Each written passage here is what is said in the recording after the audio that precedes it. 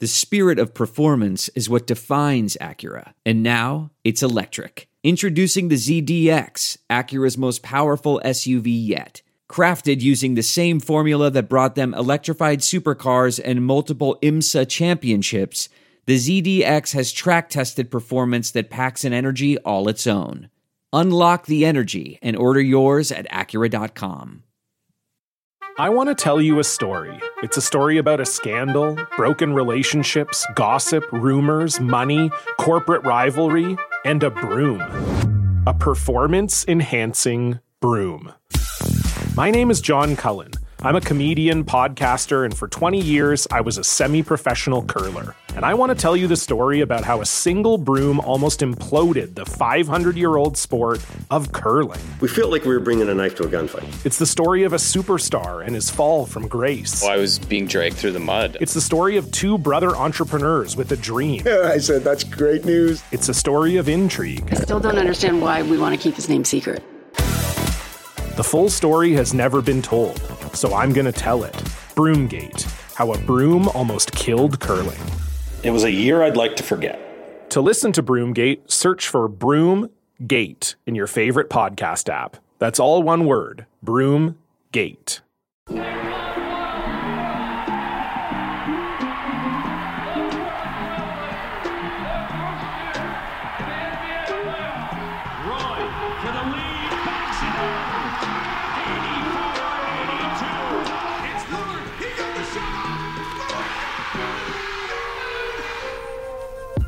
Welcome to the Church of Roy, a Sports Drink original podcast. Warning, today's show may include adult language. Now here are your hosts, Brian Wilcox and Steve Ewald. Welcome, everybody, to the latest episode of the Church of Roy podcast. I'm your host, as always, Steve Dewald, joined once again by co-host Brian Wilcox. Brian, how are you doing? Is it spring in the air in Denver, Colorado? I co-host most of the time, Brian Wilcox. Had to take a week off. Yeah, man, the weather's beautiful. It's nice and sunny, high 70s every day. No complaints here. You listen to the local talk radio, the sky's absolutely falling in Ball Arena for the Nuggets, but I'm sure we'll get into some of the performances for some of these playoff teams here shortly.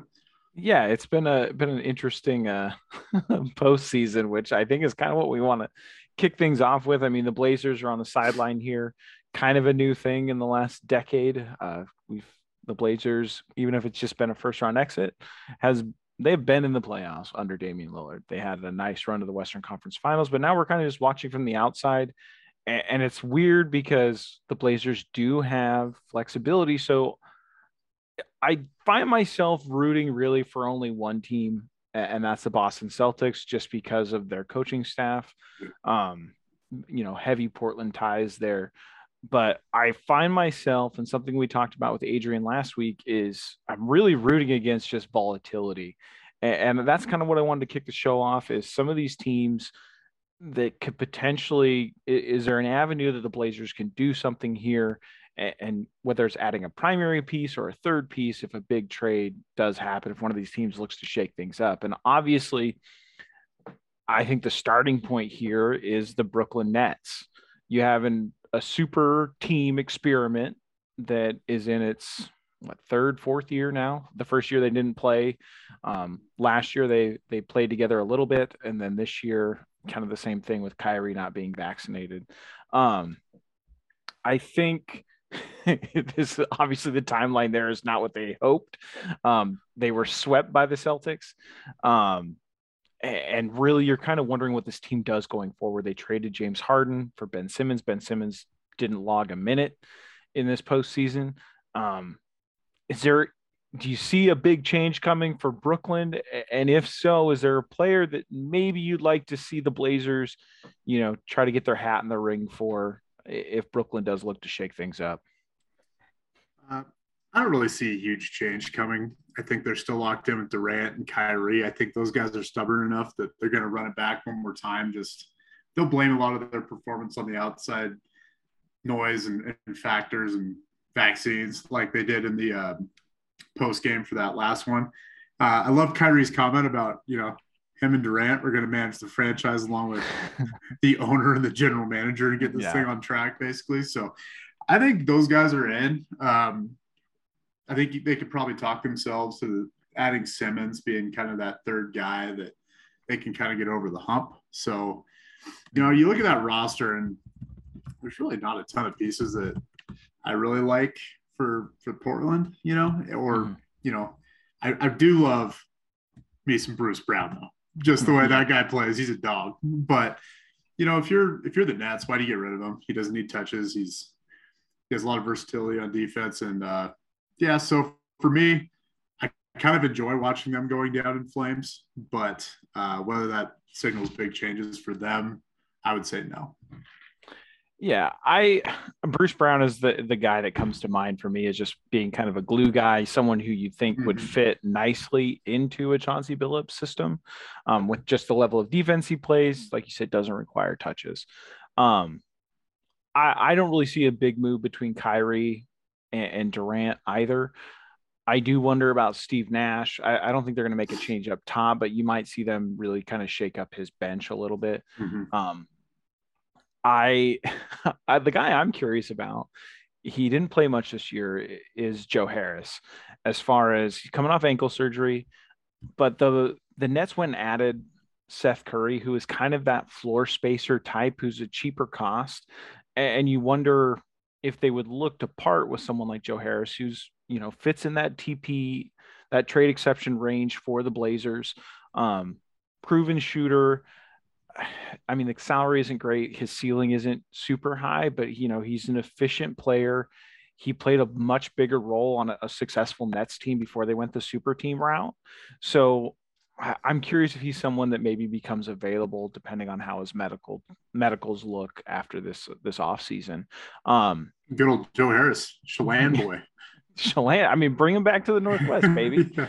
But other than that, like the pieces that are on that Nets team, like you said, are just really, really awkward. And I don't know. I was very open to a Ben Simmons trade, for a while. I've talked about on this show. Like something I was interested in. I think I'm kind of out like this. I think Ben Simmons is what Ben Simmons is. We've seen this behavior be pretty consistent at LSU. There were some questions about his competitiveness there. We've seen him kind of pass on some Team Australia opportunities.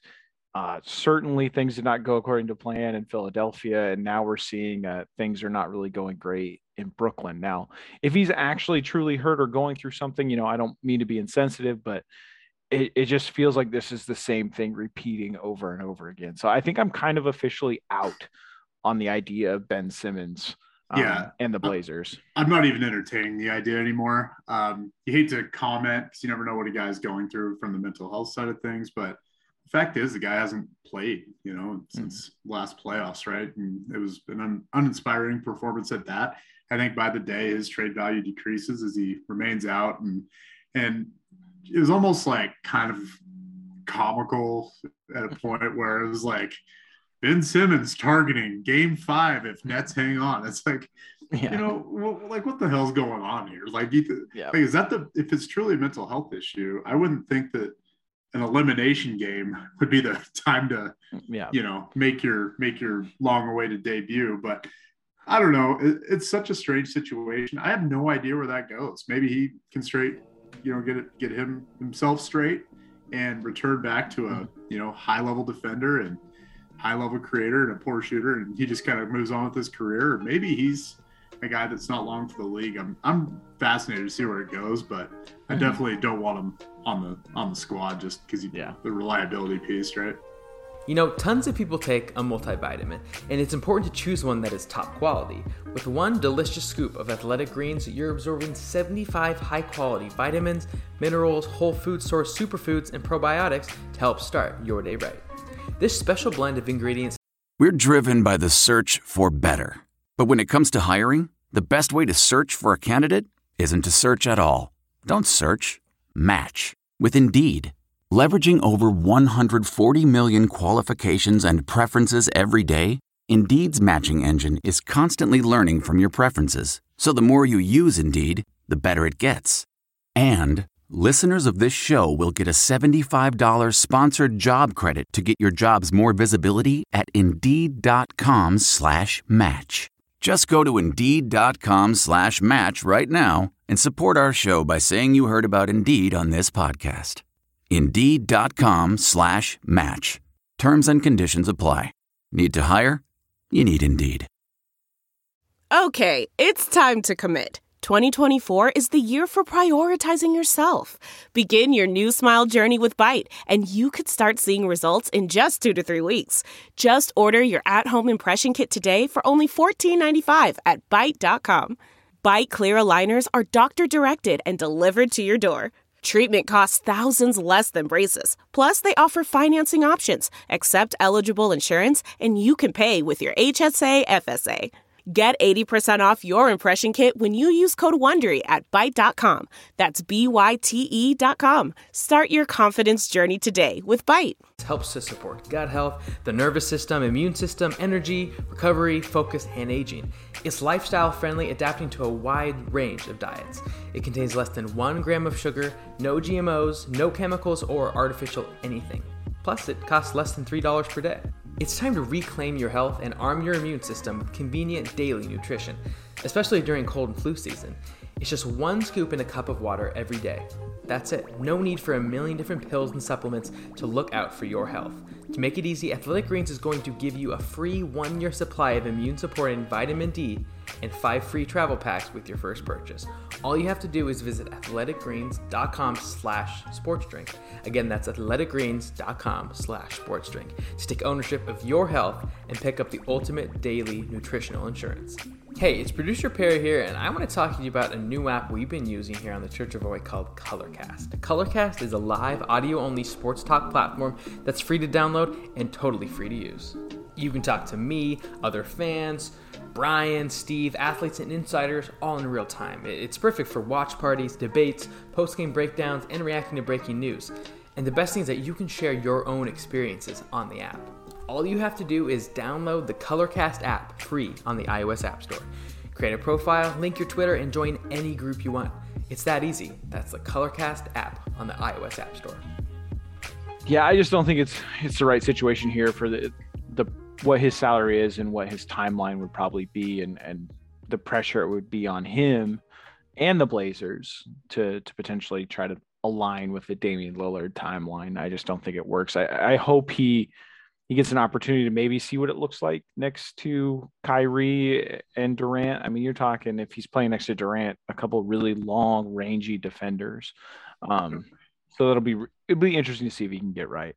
The other team I kind of want to talk about that is certainly, now that Luka's back, it's not as shocking, but the Utah Jazz are in a fight for their postseason life against a Mavericks team that, you know, before Luka was kind of this ragtag group of players that you were surprised were playing at such a high level. The Jazz remind me so much of kind of where the Blazers were maybe last year. Like it looks like the expiration date is hit with this team. From a coaching staff standpoint, I think Quinn Snyder is a great coach. Under different circumstances, if the Blazers were looking for a head coach this offseason, he's someone I would have near the top of my list if he became available. And then you have Donovan Mitchell, who seems like that relationship is deteriorating, certainly with Rudy Gobert, another player. Like I said, it just feels like this team hit its expiration date. Maybe this is just what happens when you put Hassan Whiteside on your roster. But that's just that's the common thread right there. That guy. What do you make of the Jazz situation? They're fighting to avoid elimination against the Mavericks now.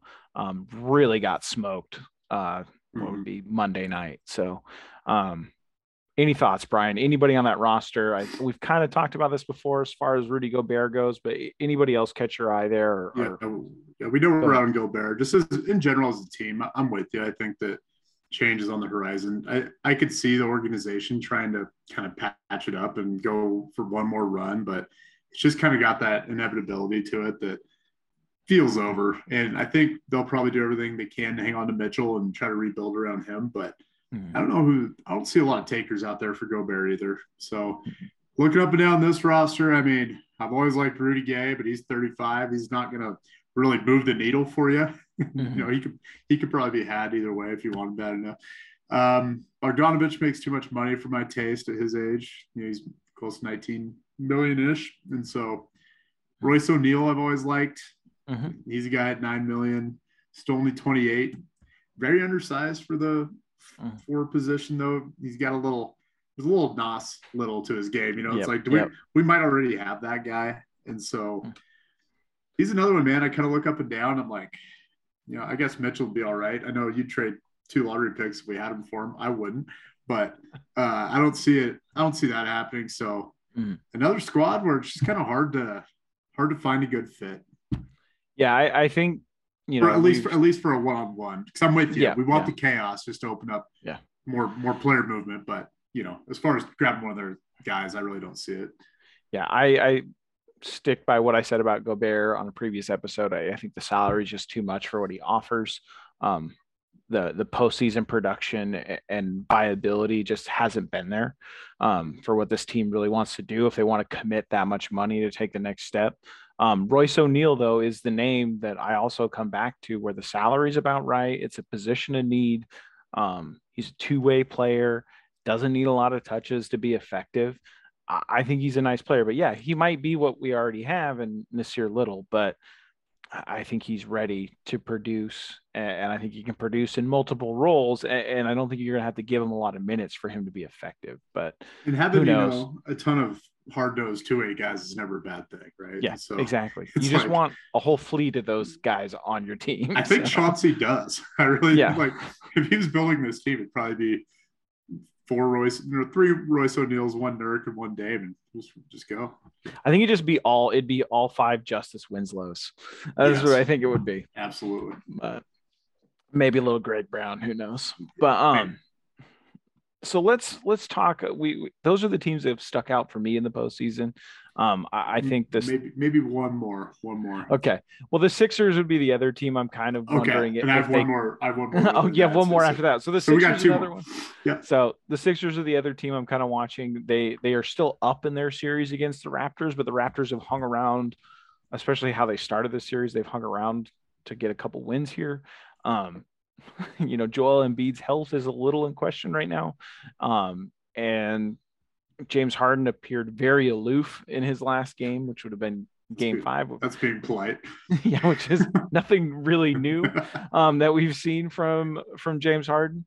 But they're another team that is kind of boxed into this corner, especially after pulling a big deal. And now you're looking at having to give Harden even more money. Where they go from here, I don't think it's going to be James Harden or Joel Embiid for Portland, but does a Tobias Harris become available? Is there somebody else on that roster that they can, swing a deal for? Any thoughts on the Sixers and kind of where they're teetering on the edge here? Because I really think, and this has been the discussion, is if they go out in this round, it's a complete disaster. But I even think if they go out in the next round, it's still a pretty big failure. Like, this team was made to go to the finals, especially now that the Nets are, out of competition. So go ahead. Yeah, I totally agree. I've been pretty surprised because Embiid's played pretty well, even though I'm sure he's always nursing something, right? But he continues to produce and look good. And Maxey has been an absolute revelation at 21 years old, what he's been doing all year. But man, Harden, time hits you fast, man. Yeah. He might be a guy, and it hasn't been something that's really been discussed a lot, but he's now 32 years old. I don't think he has a reputation for necessarily taking care of himself off the court. And he'd be a guy where his, 30s hit him a little quicker than most. And I think Philly does have some huge decisions to make. If they did want to get off Tobias Harris, I've kind of been in and out on that one, depending on the week. He gets paid a lot of money, but he'd fill a nice role for Portland as a scoring 4. And so his defense obviously leaves something to be desired, which if you're trotting out Dame and Simons, that guy might need to play a lot of defense. So I'd at least be sniffing around him a little bit, I think, if you can make it work with the money and players. Yeah. And so Yeah, and obviously when we're throwing these players out, I mean, there's certain mechanics that have to go into making deals like this work. I mean, the Blazers do have tools like that. They have a $20 million TPE, but of course that can be aggregated in a bigger trade. Mm-hmm. But you do have Eric Bledsoe's money technically. Joe Ingles you have his bird rights. You have to reach a new deal with him. Yeah. But, there's avenues to put together a big trade that doesn't involve Damian Lillard. And it feels like it'd probably be a 3-teamer, right? Oh, I think making one of these work straight up for one of these big salaries is a lot different scenario than being part of a 3-team. As far as James Harden goes, though, and I think that the other thing too is his game. Like you said, he might age real quickly here, but we have to remember what level of usage he had in Houston. Like when I was covering the team for Rockets Wire, I mean, he was going through some stretches where it was unreal, his level of production, but I mean, he was working very hard to get there in the regular season. I mean, Mike D'Antoni built his entire offense around him and just kind of said, just turn him loose and you take every shot. And the rest of the offense will figure itself out. The thing I worry about with him is, and something he's had chronic injury with, is his hamstrings and his quads. So much of his game is predicated on being able to stop very quickly. And we've seen him aggravate those injuries. And that really just takes away so much of what he does and how he gets open. And also we've seen the rule changes. I think he's someone those rule changes were basically built for him. I mean, a little bit for Trae Young as well, but not Dame at all. Not going to say it. Not going to say it. But I think it's all taking its toll. So what's the mystery team that I'm missing here that you want to talk about? So well, I kind of want to talk about the series in general, because I think the Raptors are a little fascinating too. The team that's playing Philly, they've shown that they have. I think they need more size in that group. They're just loaded with a bunch of 6'7" to 6'9" guys, a lot of which are really skilled. I don't know. I don't see them getting rid of OG or Scotty Barnes. Obviously, you kind of wonder about Siakam still, but they're kind of a team where it's like they might want to hang on and see if Barnes and OG can continue to pop and just give them this really young, rangy group. But they might have a move to make too, and there's a lot of guys on that roster that are really interesting. And then the one, oh, sorry. No, go. As far as the Raptors, I cut you off. Sorry. As far as the Raptors go, though, it's kind of it's one of those things where I think the Sixers were just a really bad matchup for them. And you're talking about a size thing. I mean, you're going against a traditional center in Embiid that is a monster. I like what they've built. It reminds me kind of like a Heat team where it's just a bunch of athletes at those positions. I think you can win a title that way, or at least certainly win your conference. I think they'll try to run it back. I know there's been a lot of scuttlebutt about Siakam over the last couple of years, but I just think he sticks it out there. I mean, I couldn't think of a better coach to put a talent like Siakam with than Nick Nurse. Yeah. So I think at the end of the day, they find a way to make it work. But anyway, go ahead. Last one's the Hawks. They were kind of on the fringe of even making it in after having a really good year last year, kind of making a run. Kind of disappointed all year, and now they're sort of, let's see, they are down 3-1 versus Miami, which I wouldn't call a surprise, but relative to preseason expectations, I don't think they were anticipating a play-in scenario, getting out in the first round. So, they have some guys I like too. They have, John Collins has always been a guy I've kind of liked his stats. Haven't really improved maybe like they thought, but he does some things at the 4 position I think are really interesting. I've always liked Capella. So Herter, just 6'7". I like Herter. I do. Yeah. DeAndre Hunter, they just, they have some guys that, you kind of wonder about the Hawks if they're due for a shakeup too. Yeah, I mean, they have guys with size at positions the Blazers potentially are looking to fill. And I think that's what's interesting with them. I think the Hawks kind of made a few of their moves that I think they need to kind of reevaluate what they have once again. I mean, they moved on from Cam Reddish, who was a lottery pick just a couple years ago this season. As far as the guys that you mentioned that I think are candidates to trade for trade, it is Clint Capella, because Okongwu, the USC big man who's coming, he'll be in his third year next year, has clearly shown that he's like that NBA versatile big man who can, guard in space, protect the rim, got a little bit of offense coming along. I mean, that's definitely the part of this game that he's still developing. But I think the pairing of Collins and him together makes a lot more sense than Capella and Collins. They did pay. I mean, Clint Capella got a good contract not too long ago, so it'll be interesting to see what the market is for him, especially at that position.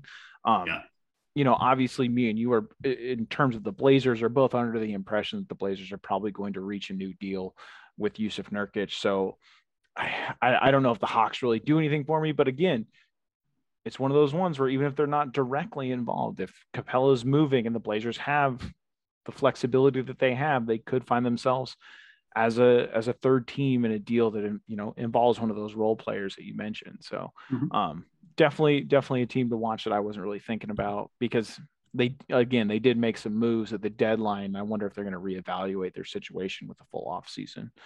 One other team that I'm just going to hit on, not that they really have any moves to make really, but the Nuggets, man. So I flip on the old sports radio, drive to work or whatever. It's like people are calling Malone a fraud. Jokic has no heart. Will Barton they're treating Will Barton like a superstar, letting him do whatever he wants. I mean, and granted, it's a hot take environment. Most of the people I've talked to about the team have been a little more measured, but it's just kind of funny when you have, what is it, $50-60 million sitting on your bench in street clothes. And it's like, guys, it wasn't the year. If you know anything about basketball, you had no real shot here. So this team is missing it, outside of Jokic, two of its best offensive players. I mean, Jokic is clearly, the MVP, if not, 1A, 1B with Embiid. Michael Porter Jr. and Jamal Murray, more importantly, is they really make this offense click and go, and that's how this team reaches its true potential. I think it's too soon. I didn't really know anybody's even paying attention to the Nuggets, even though they're in the playoffs. I mean, you have a very good Avalanche team that's getting ready for the NHL postseason, and then you have some quarterback from Seattle that showed up down there not too long ago. So literally they spend more time on Bradley Chubb and what he's doing at the edge rusher for the Broncos than they do on Jokic. It's just such a Broncos town, Avs town. Don't let anyone tell you different. It's odd. It's kind of a bummer because you have the MVP playing. You have one of the best players in an entire generation playing right in your backyard. Yeah. So let's turn our focus strictly to the Blazers now. Something we didn't really have an opportunity to talk about last week, obviously, and something that you reached out and wanted to touch on, and I do too, as kind of the dust settles. But obviously, there was a lot of open wounds after the Pelicans made the playoffs, and I just clicked one of my tabs and the music turned on my headphones and it scrambled my brain for a second. So anyway, there's a little behind the scenes. But anyway, there was a lot of open wounds in Portland after the Pelicans made the playoffs, and really a lot of the fan base really went after Joe Cronin. I'm far from a Joe Cronin apologist. I mean, the nicest compliments I've made is, he's not Neil O'Shea, which that's a pretty big deal for me. So don't get me wrong, that's high praise, but the jury's still out, and I think that's still how I feel. So I wanted to give you a chance to kind of talk about Joe Cronin in relation specifically to, is it time to take the interim tag off, or should the Blazers be conducting a GM search right now and look to move in a different direction?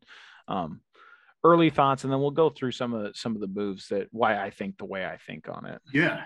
Well, just at a high level, man, to me, the fact that you still have this guy who's been operating the team for, when did they can your boy O'Shea? Let's see. It's been 4 or 5 months, right? Yeah. We'll call it. Right. I think he made it just past the new year, I want to say. Okay. So 4 months. I don't know. Almost 5. I don't know. Yeah. Lifetime ago, man. Yeah. Lots happened since then. So, but to me, a lot of those moves, you kind of wonder, what input or kind of direction the the ownership was telling him to go, or the mysterious Bert Cold was telling him to he shall not be named Bert. Yeah. But you know what I mean? Like a lot of these moves, I'm not a huge fan of, and we'll get into them, but I see why they were done. And I still like the gamble on the Pelicans pick. I think we all thought it'd work out a little better than it did. It was a good risk to take. But to me, you don't know exactly what he's working with as far as, organizational directives. And two, just in general, the fact that you've let this guy operate and trade one of the most important franchise players you've had in the Dame era, probably the number 2 guy after Lamar, since Marcus left. And he's still hanging on to an interim tag is just mind-blowing to me. I mean, at what point is there going to be a little more leadership in this organization to just make a call? Is he the guy or is he not? And if he's not the guy, then why is he still there? The season's over. I think it's time to either move on or remove that interim tag and at least, get this franchise pointed in one direction where everyone's aligned and kind of pulling on the same rope, but who's making moves moving forward. Tons of people take a multivitamin, and it's important to choose one that is top quality. With one delicious scoop of Athletic Greens, you're absorbing 75 high-quality vitamins, minerals, whole food source superfoods, and probiotics to help start your day right. This special blend of ingredients helps to support gut health, the nervous system, immune system, energy, recovery, focus, and aging. It's lifestyle-friendly, adapting to a wide range of diets. It contains less than 1 gram of sugar, no GMOs, no chemicals, or artificial anything. Plus, it costs less than $3 per day. It's time to reclaim your health and arm your immune system with convenient daily nutrition, especially during cold and flu season. It's just 1 scoop in a cup of water every day. That's it. No need for a million different pills and supplements to look out for your health. To make it easy, Athletic Greens is going to give you a free 1-year supply of immune-supporting vitamin D and 5 free travel packs with your first purchase.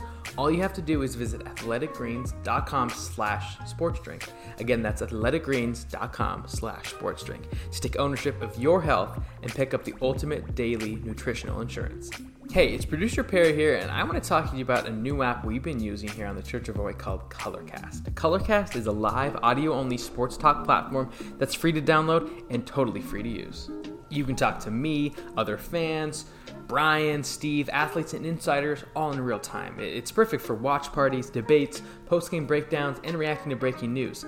And the best thing is that you can share your own experiences on the app. All you have to do is download the Colorcast app free on the iOS App Store. Create a profile, link your Twitter, and join any group you want. It's that easy. That's the Colorcast app on the iOS App Store. Yeah, I think this franchise's relationship with Joe Cronin and in the post-Olshey era in general and some of the moves that have been made, I think is the biggest smoking gun that indicates that this team is probably going to get sold sooner rather than later. Yep. It's something that John Canzano talked about in the last week. According to some of his sources, like the timeline for this team to sell, might not involve a new TV deal or might not wait until expansion. Like the Vulcans and Jody Allen specifically might be looking to get off this franchise a little sooner than we all expected.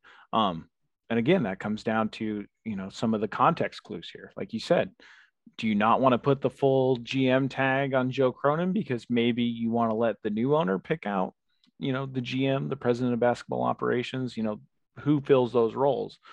You might let the new guy or the new person come in and pick that spot out. But Cronin specifically, again, traded one of the most important players in the last decade. Love him, hate him, didn't think he fit, should have traded him sooner, whether you like it or not. CJ McCollum was that guy.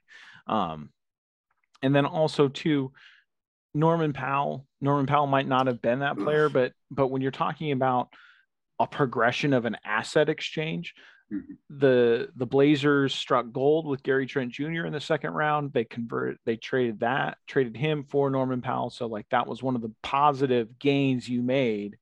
And then you kind of throw him into a salary dump type situation with the Clippers. I want to preface our discussion with this is neither me nor Brian were in on any discussions that Joe Cronin was having. We don't know what the other offers were. Sure. So, you can't trade for someone that the package doesn't exist. And we're assuming that the directive here was to make some big changes, add some flexibility to this team. So real quick, just a very quick recap of some of the Joe Cronin moves. Robert Covington, Norman Powell to the Clippers. You get Eric Bledsoe, Keon Johnson, Justice Winslow, a 2025 second round pick, and a trade exception that comes in at about $6.5 million. So not great. You get off of, you free up salary is basically what you do. You get, Robert Covington was headed towards free agency. You get off Norman Powell's money that you just gave him. And, you get some potential flexibility with Eric Bledsoe and his contract and it moving into an expiring status. The next big move is obviously the CJ McCollum trade, which is what kind of sparked all this discussion. CJ McCollum, Larry Nance Jr., Tony Snell to the Pelicans. Nickeil Alexander-Walker was later traded to the Jazz. Josh Hart, who's the player of consequence here. Didi Louzada, Thomas Satoransky, also another player traded. Conditional first-round pick. We didn't get the New Orleans one, so we're going to potentially get the Bucks pick. And then you're going to get a couple second-round picks. The TPE created in that is $20.8 million. So that's also kind of the big prize here. So if you're looking at the tiers, it's probably Josh Hart, the first round pick, then the trade exception, or you can flip flop the first round pick and Josh Hart as you see accordingly. Then just a smaller move with the Jazz. You get an extra second round pick. You get the bird rights to Joe Ingles. All this kind of indicates to me is we got to see what happens this offseason. We got to see how they navigate the TPE. If they do anything with Eric Bledsoe's expiring money, or do they just use that as cap savings and cut him? He's only guaranteed about $4 million. Do they do something with Joe Ingles? Do they do something with his bird rights? I think until we know the answers to those questions, I'm not going to walk Joe Cronin off the plank. Yes, I was very upset with Neil O'Shea and did not like the direction he was taking this team at the end of his career. But if you go back and look at my writing at Rip City Project, to my early time at Blazers Edge, I was one of the few people who was wait and see, let's see if this is going to pan out. I was one of the last people to kind of bail on the signings in 2016 and say, this was a failure. I gave Neil O'Shea a pretty long runway for a while. I'm going to afford Joe Cronin that same opportunity as long as, we're moving forward, and until he makes, kind of a big sin in my eyes as far as really squandering something. So that was a big, long explainer there. Brian, thoughts on Joe Cronin after digging a little deeper?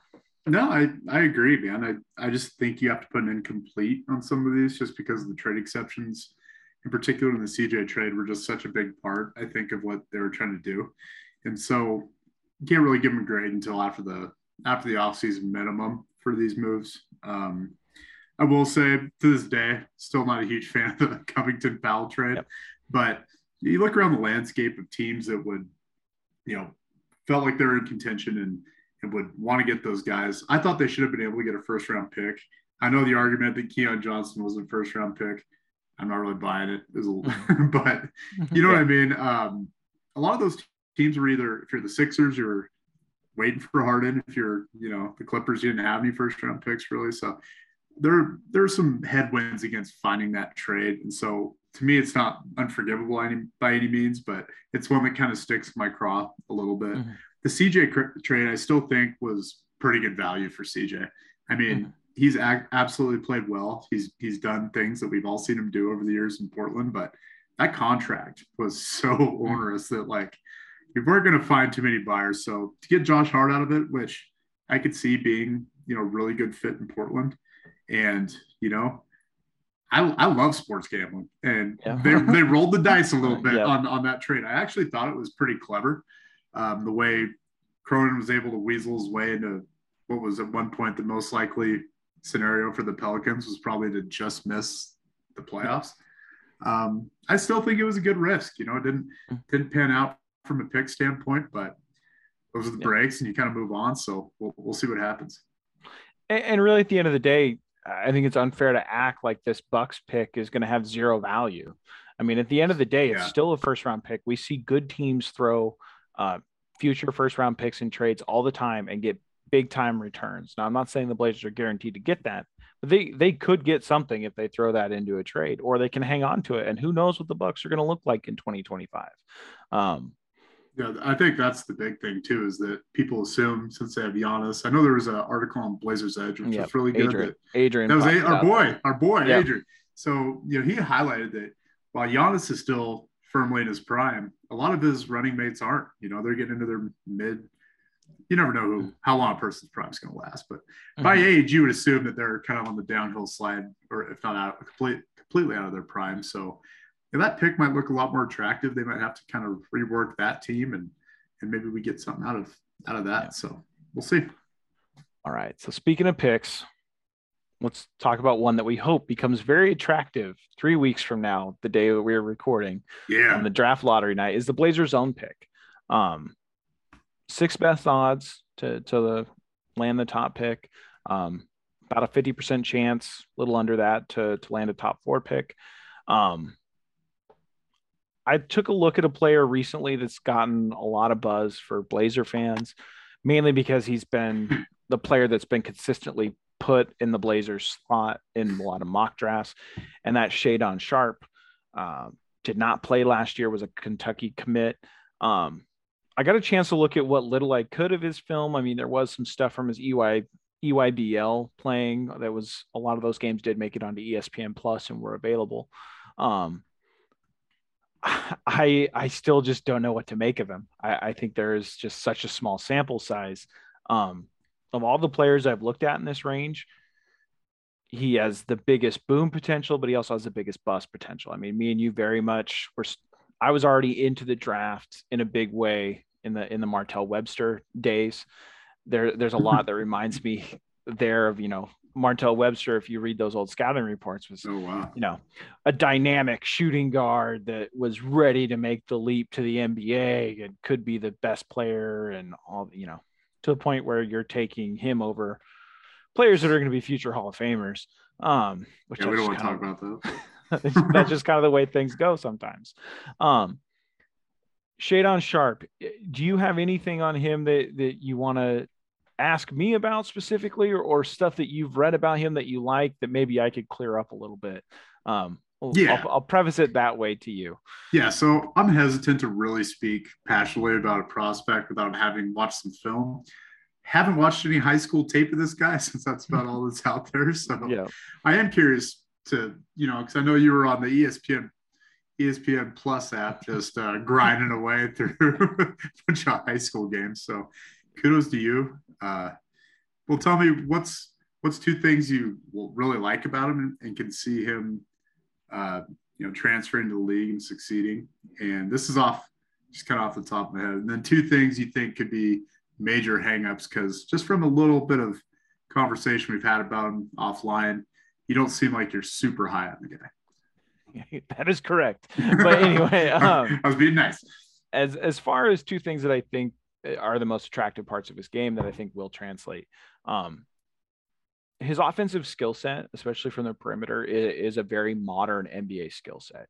It reminds me very much of, he's a little bit bigger than that player, which will be my point number 2, but Darius Garland's shot creation coming into the league, coming into Vanderbilt before he got hurt, is he can do a lot of things from beyond the arc as far as creating separation, very similar to what Anthony Simons does, Darius Garland does. He has a very good feel for that. He has NBA range right now. I mean, when you watch some of his highlights, he is taking like Damian Lillard type 3-point shots. He's very smooth. He has probably the smoothest pull-up shot that I've seen of the prospects. I mean, he can take it off the bounce, and then he's at a very high release point, a split second later. I think the other thing about him is just his size and his athleticism. I mean, he is 6'7", maybe 6'6". We'll find out more as workouts come out, if he is invited to the combine or does some of that. We'll get a better idea on that if he measures. But 6'7" with a 7-foot wingspan is what it's rumored at. that's big time. That's someone who can guard multiple positions, can be, a plus at the 2 guard, and could potentially, moonlight as a small forward, and certainly in crunch time can play a lot of different positions. As far as what I don't like, I'm just going to stop you right there. So we got a silky smooth shooter with Damian Lillard range, not necessarily, but NBA range, who's tall for his position, big wingspan, and very athletic.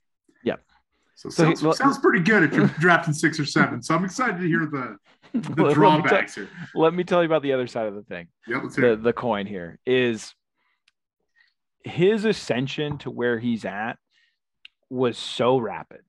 You're talking about a player that was, a 3-star recruit, 4-star recruit, was not known for the level of competition he played in Canada and then later in Arizona. He had a really good run at the EYBL in 2021 and just skyrocketed to being a top recruit. I mean, he finished in 24/7's recruiting ranking as the number 3 player in that class, only behind Chet Holmgren and Paulo Banchero, are 2 guys that are, going to be top 3 picks. So, that's encouraging, but how fast he got there worries me, because there's just so little of a sample size out there that I wonder what it's going to be like. And when you watch his tape, some of what he does, it's AAU basketball. It's a very high level and high level athletes, but like his off ball stuff, like I don't put any stock into it because he's going against teams that are clearly not paying attention to him. Like his backdoor cuts, I mean, he has, 10 feet of space on a lot of those. He's coming off screens and pick and rolls where nobody's stepping up on him. And I mean, he has wide open 3-point opportunities. I think the level of pressure that he's going to experience in the NBA is going to be so drastically different than what he's encountered so far that I think there's a very steep learning curve here that, you never know how players are going to react to that. And also too, it's just experience in defense and what can he do off ball and what are his instincts like that on that, because, not only was he benefiting from that on the offensive end, but on the defensive end, I mean, his team was playing a very similar defensive style. It wasn't like he was totally locked in on off ball defense. So that's the type of stuff that could really slow down development. So that's my shade on Sharp bit there. So essentially, I think it really boils down to level of competition and small sample size, and that what he showed at that level, you're not sure is sustainable against a higher level of competition, if you were to boil that down. So I think that's fair. One thing too with him shooting up draft boards that I always think about is like when you look, if you were just to compare him with Holmgren. So you saw Holmgren by and large play really well in the NCAA tournament, but he had some kind of rough moments, right? And when guys are in the lottery, I think there's a lot less of what people can do, and then there's focus to what you start putting flaws in their game, right? Like you talk about Holmgren a lot differently than you do David Roddy from Colorado State it's all about what Roddy can't do, not as much as what he can. So with Sharp, you don't have the opportunity to really poke holes in his game and highlight those weaknesses like you can some of the other top prospects. So I think it's kind of a fair point that, you have to pull a lot from that small sample size. And it seems like it's a reasonable take. So, and that's really like, and I said it in my profile too, is like, I'm really hesitant to put any stock in his strengths and his weaknesses because there's just not enough there. And when you talk about like Chet Holmgren, why I feel so much more comfortable with him is I think the learning curve for his position at that age is a lot higher. And the stuff that Chet Holmgren avoids is impressive. It's stuff that, young big guys typically struggle with. And that is one, being an elite shot blocker and not getting into foul trouble. That's what makes Chet Holmgren special for me, is he is such a smart player. Yes, he's skinny. Like that's the negative. Like if you talk to like 90% of the people you talk about that are worried about Chet Holmgren, it comes down to his frame. And like, if that's it, I'm allowed to have my concerns about Shaden Sharp's level of competition he's faced. Now that being said, I would not be shocked at all if Shaden Sharp is absolutely amazing at the NBA. Like, he could be the next Tracy McGrady, but who knows? Like, you're talking about such a big swing here, and really are the Blazers in position to do that? I mean, I think if you take Shadon Sharpe, you're basically saying that pick and what you tanked for, is not to advance Damian Lillard's career here in Portland, because I think you're 3 years out. I mean, you were just seeing Anthony Simons be lined up for a season where he is going to be a day one starter. If he, obviously we think he's going to re-sign with Portland. Mm-hmm. It took a while to get there. I mean, he was drafted in 2018. So you're talking about a similar timeline with Shadon Sharpe, if not longer. So I'm very curious to see where he lands. There's other guys in that range I like. And the thing I've really come to realize about this draft class, which we'll talk about a lot more, is there's a lot of players like 7 through 12 that I really like, that I think are going to be good quality players. And I just did not expect to find that level of depth in this draft until I looked at it. But don't get me wrong, the top 3, top 4 players in this draft are excellent. And people who would take Jaden Ivey over Shadon Sharpe, I don't get. Like, I think Ivey is just as dynamic and more proven than Shadon Sharpe. Oh, you're saying people that would take Sharpe over Ivey. Yeah. Sorry, I flip-flopped that. Yeah. Yeah, no, you're good. You're good. No, there's some people that I'm seeing it now, and like even in the last month, you're starting to see Sharpe ahead of Ivey in some mock drafts, and I just don't get it at all. So anyway, I think Shadon Sharpe is one of the players to watch, especially as these pre-draft workouts kind of roll out. And we'll see if Portland's one of the teams that, brings them into Portland, which I assume they're going to, no matter where they're picking.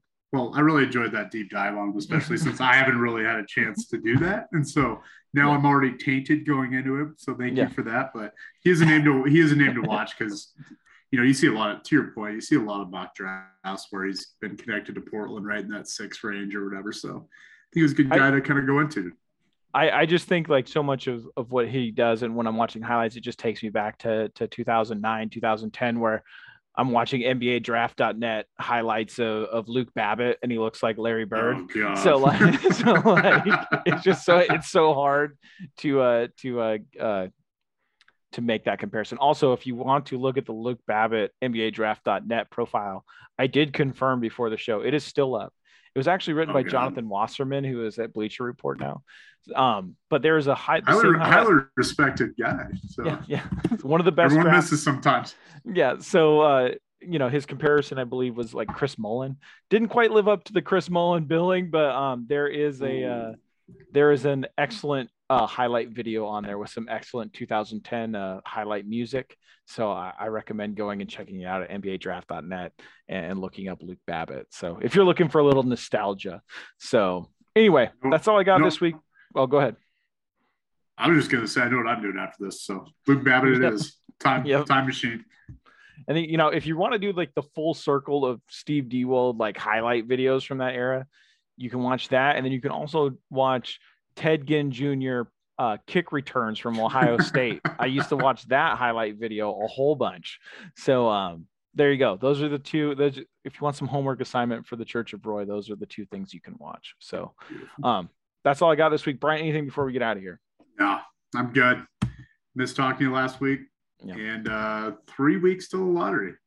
3 weeks to the lottery. I think we're going to start kind of breaking down what our draft boards look like. I think I'll have Paulo Banchero and Chet Holmgren's profiles up by the next time we record. So we'll have basically the lottery picks kind of covered. So we'll go from there. Thanks for listening, everybody. We'll talk to you guys next week. See ya. Thanks for listening to this episode of the Church of Roy podcast. If you like what you've heard, go ahead and subscribe to the show wherever you download your podcasts. And while you're at it, go follow us on Twitter at Church of Roy Pod. We'll see you next week.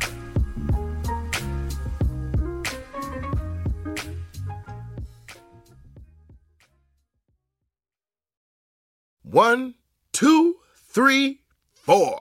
Those are numbers. But you already knew that.